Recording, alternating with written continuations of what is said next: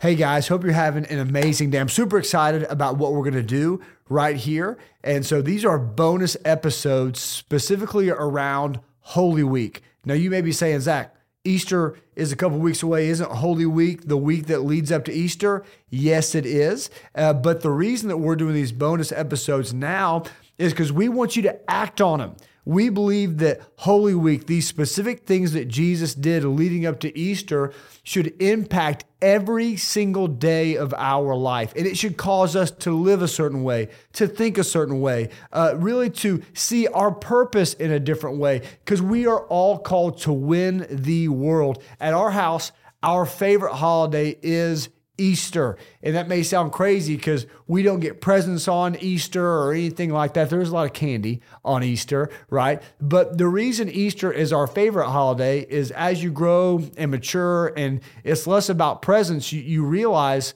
what Easter signifies is so monumental.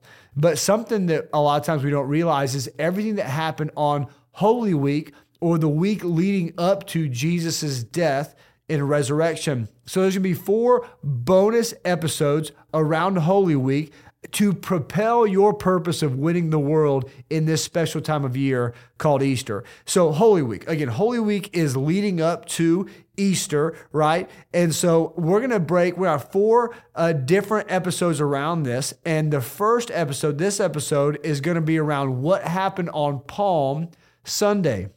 Maybe you've heard that Palm Sunday. So if Jesus was crucified on Good Friday, go back right to that Sunday before, and that's called Palm Sunday.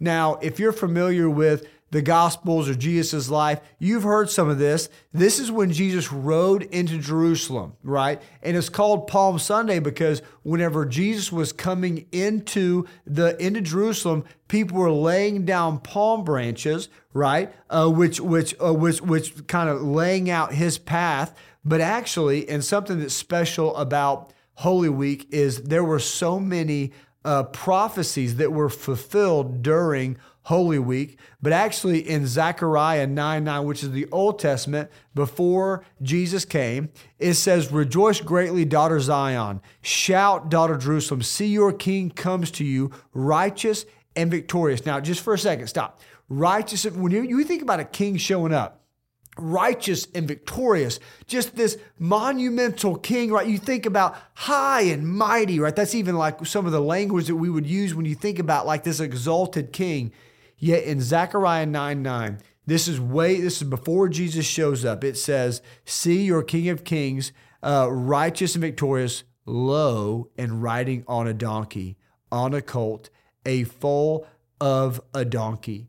So we know from the Gospels, right, that Jesus came into Jerusalem riding on a donkey, right? This fulfilled a prophecy that was written hundreds of years before Jesus shows up. But this is what's happening on Palm Sunday. Another prophecy that's written back in Psalms 118, verses 25 and 26. They say, "Lord, save us. Lord, grant us success." Or more popular, if you've seen maybe an Easter play or something like that, they were saying, "Hosanna, Hosanna," which means the same thing. So on Palm Sunday, Jesus shows up. Jesus comes into Jerusalem. In Matthew 21:9, it says that the crowds that went ahead of him and those that followed shouted, "Hosanna to the Son of David. Blessed is he who comes in the name of the Lord. Hosanna in the highest." This was such a massive moment. But hey, what I wanted us to think about in this bonus episode as we point to our purpose of winning our world. On Sunday, they're laying their palm branches down. "Hosanna, Hosanna, the King of Kings, Hosanna." And it's not. Just a few days later, they're yelling, "Crucify him, crucify him." And in this episode, in this moment, as we lead up to Holy Week, I want us to take a moment and think, has our outlook on Jesus shifted? Has our focus on Jesus shifted? Was there a time in your life where you were saying, Hosanna, Hosanna, great is your name, God, high and lifted up. I lay down my hope for you, in you, and through you. And now it's give us Barabbas instead. Because whenever you do look ahead and whenever Pilate gives people a choice, you can either have Jesus or you can have Barabbas. Somewhere in between Sunday and Thursday, they went from saying, celebrate to crucify, from I'll lay down palm branches to I won't stand up for you. When it comes to our walk with God, have we gotten used to him? Is our commitment to the King, is it circumstantial? Because whenever he was riding in on that donkey, people were celebrating. But then when the opportunity came to choose a person that maybe looked a little bit more like the Savior they wanted. And that's really what I want us to think about today. As we look forward to Palm Sunday coming, as we look forward to Easter, this holy season, right, of life, they chose Barabbas. You know why? Because Barabbas was an insurrectionist. Barabbas was a violent fighter against Roman oppression. And Jesus was saying, hey, there's a kingdom that needs to be built, and it's the kingdom of heaven. He told us in Matthew, this is Matthew 6, this is how you should pray. My kingdom come and my will should be done. And so for us, what I want to ask you, has somewhere between you've given your life to Christ and now, has your focus shifted? Have you shifted to looking, instead of the Savior that we've been given in Jesus, have you started to look to a Savior that looks more like what you want, whether it's money or people-pleasing or busyness or affirmations? Hey, in this holy season, life just happens in seasons. And my prayer is that this wouldn't just be a holy week that we'll celebrate here in a few weeks, but this would be a holy season. I want to ask you to reflect on your commitment. I want to ask you to reflect. Are you still laying palms down of your life, saying, holy, holy, holy, Hosanna, Hosanna. This is my King. This is my Savior. This is who I choose. Or have you chosen a Barabbas type Savior that looks more like what you want?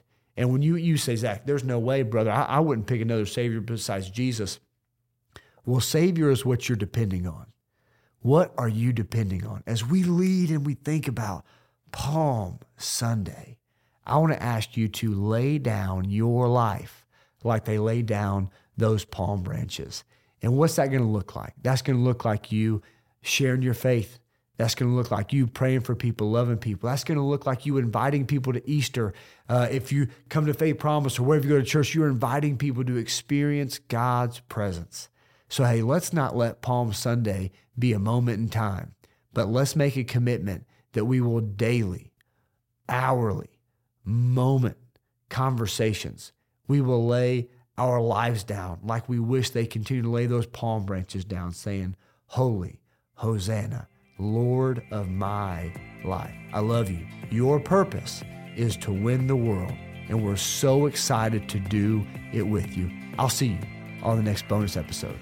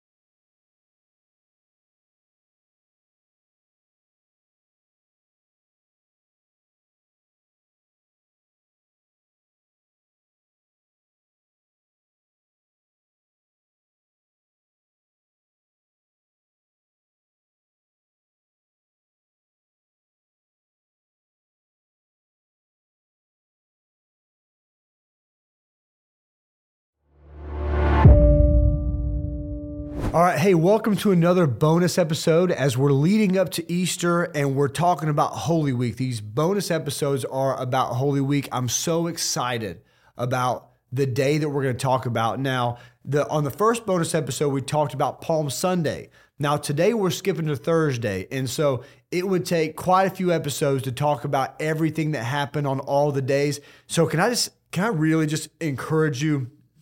Really, I mean, let me be vulnerable. Let me just beg you, please look up Holy Week, do some research, look at what happened. You'll be shocked how much happens from Sunday to Saturday, right? With all the things that happen.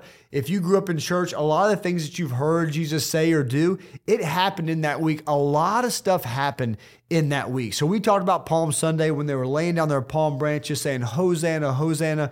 And then something happened between Sunday and Friday. But again, we're not going to talk about that yet. Let's talk about Thursday. Now, Thursday, I'm sure I'm going to say this wrong. I don't have Rachel with me. She's the one that can pronounce all the words. But Maundy Thursday. I know I'm saying that wrong. But here's what's so special about this day.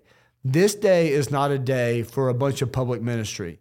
This is the day in the upper room when Jesus and his disciples share the Last Supper.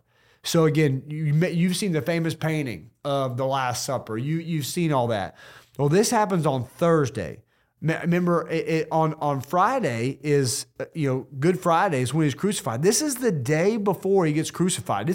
It's wild how close all this stuff happens together. And so he is having this. And also, hey, when you take communion, which again, there's a lot here, but whenever you take communion and you drink that juice and you eat that cracker, a lot of this is going back to right here, the Last Supper. Now, just a little bit more history for you. Maybe you know this, maybe you don't. The Last Supper is something they were doing called Passover. Now, Passover, if you go all the way back to whenever God took the Israelites, his people, out of slavery in Egypt, Passover, what Passover is celebrating is whenever God set the Israelites free, and he gave Pharaoh 9 other opportunities, and Pharaoh didn't take them. So the last plague that was sent was the death of the firstborn of anybody who did not put the blood of a pure lamb on the doorpost of their home. And so the Jewish people, God's people, they put the blood of the doorpost of a lamb on their door, and then the judgment angel passed over. That's why it's called Passover, right? He passed over, and there was no death in their home. So this is a symbolism of freedom. This is a symbolism of God's provision. This is a symbolism of God bringing them into a freedom that they could not do themselves. And so, just see the symbolism of what this means. And so whenever you take the Lord's Supper, when you take communion, just know all the symbolism that comes with that. But on this Thursday, he is having this dinner with his disciples. He predicts that one will betray him. But one of these things, which is massive, and that word I'm just so botching right now, is from the Latin word that means madam, which is commandment or mandate. Now, on that Thursday, Jesus gave his disciples a new command, which is why we use that term that I'm botching, right? The word in this context is used by Jesus after he washes the feet of his disciples. Now, let's just take a moment. This is why these little bonus episodes are so special. Take a moment and put yourself in Jesus' shoes. Jesus knows what's coming, right? He's going to leave here and go to the Garden of Gethsemane and pray with such fervor and anguish that he is going to sweat blood. This is a crazy day for him. Yet his disciples, who are a lot like us, we see them bickering throughout his ministry about who's the greatest. And at this supper, it's only Jesus and his disciples. And because they're so prideful and because they're so arrogant, and Jesus told them that he's going to Jerusalem and he will be killed there, yet they're so worried.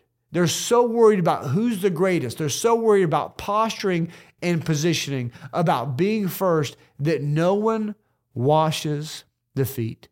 See, the Jewish, in this time, they ate a little bit differently than us, and they would kind of lay on their sides. And that means that somebody's feet would be kind of close to your face. And they weren't wearing, uncreased Jordans, right? They were wearing sandals. Their feet would have been nasty. Their feet would have been dirty. And so it was customary for a servant, can I repeat that, for a servant to wash people's feet as they came in. They didn't have that servant to wash the disciples' feet. And not one, listen, every disciple would have known that needed to happen. These were religious Jewish people. They would have known that the feet needed to be washed. Not one of them did it. And so on this day, Jesus decides that he will wash their feet. Jesus knows what's coming. Jesus knows that there's a traitor in the room in Judas Iscariot. Jesus knows that he's about to go through the most brutal pain. He's about to go to a garden and beg God, that his friends, his disciples, are going to fall asleep in the garden when he's asked them to pray. And what's he do? He takes off his rabbi robe, his rabbinical robe, puts on a towel, and he washes their feet. This is what happened on this Thursday. John 13:34. A new commandment I give to you, that you love one another. Just as I have loved you, you are also to love one another. What was so different and special? Because the command to love others, that's been in since the Old Testament. But the reason Jesus said, a new commandment I give to you, that you love one another just as I have loved you, is because Jesus is introducing, modeling, and living a new kind of love. One that we'll see later where it says that greater love has no one than one that would lay his life down for his friends. On this Thursday, we see Jesus be a servant. Before Jesus dies on that cross, before Jesus gets the betrayal kiss from Judas, he washed Judas's feet. So as we prepare our hearts for a holy season, as we get ready for this holy season, so we look at Holy Week, we see the most humble act of eternity. That not only did Jesus come from heaven to earth, live a perfect life for 33 and a half years, he washes the feet of the men that he knew, as we'll learn on our next bonus episode, would betray him while he was on the cross. Only one would show up. I don't know about you, but I'm just so struck by my pride and how much I think about me. And on the Holy Week, the holiest person that'll ever walk the face of the earth served, washed feet, and gave a new command. And that's our challenge as we live to Easter, that we would live this new command, that we would love one another just as Christ has loved us. Please love one another. So as we lead up to Easter, love others, pray for others, share your faith with others, invite them to Easter. God, just pray that we would look for opportunities. Holy Spirit, I pray that you would put in our minds, in our way, opportunities to impact people. In this Holy Week, I think the greatest thing we could do is follow Jesus' example on this Holy Thursday and love people as he loved us. I believe in you. The fact that you're watching this podcast, Jesus made a way for you to hear, see, and know that your purpose is to love people. Love people to what end? Love them so you can win your world, win them to Jesus. I love you. I'm proud of you. I'll see you on the next bonus episode.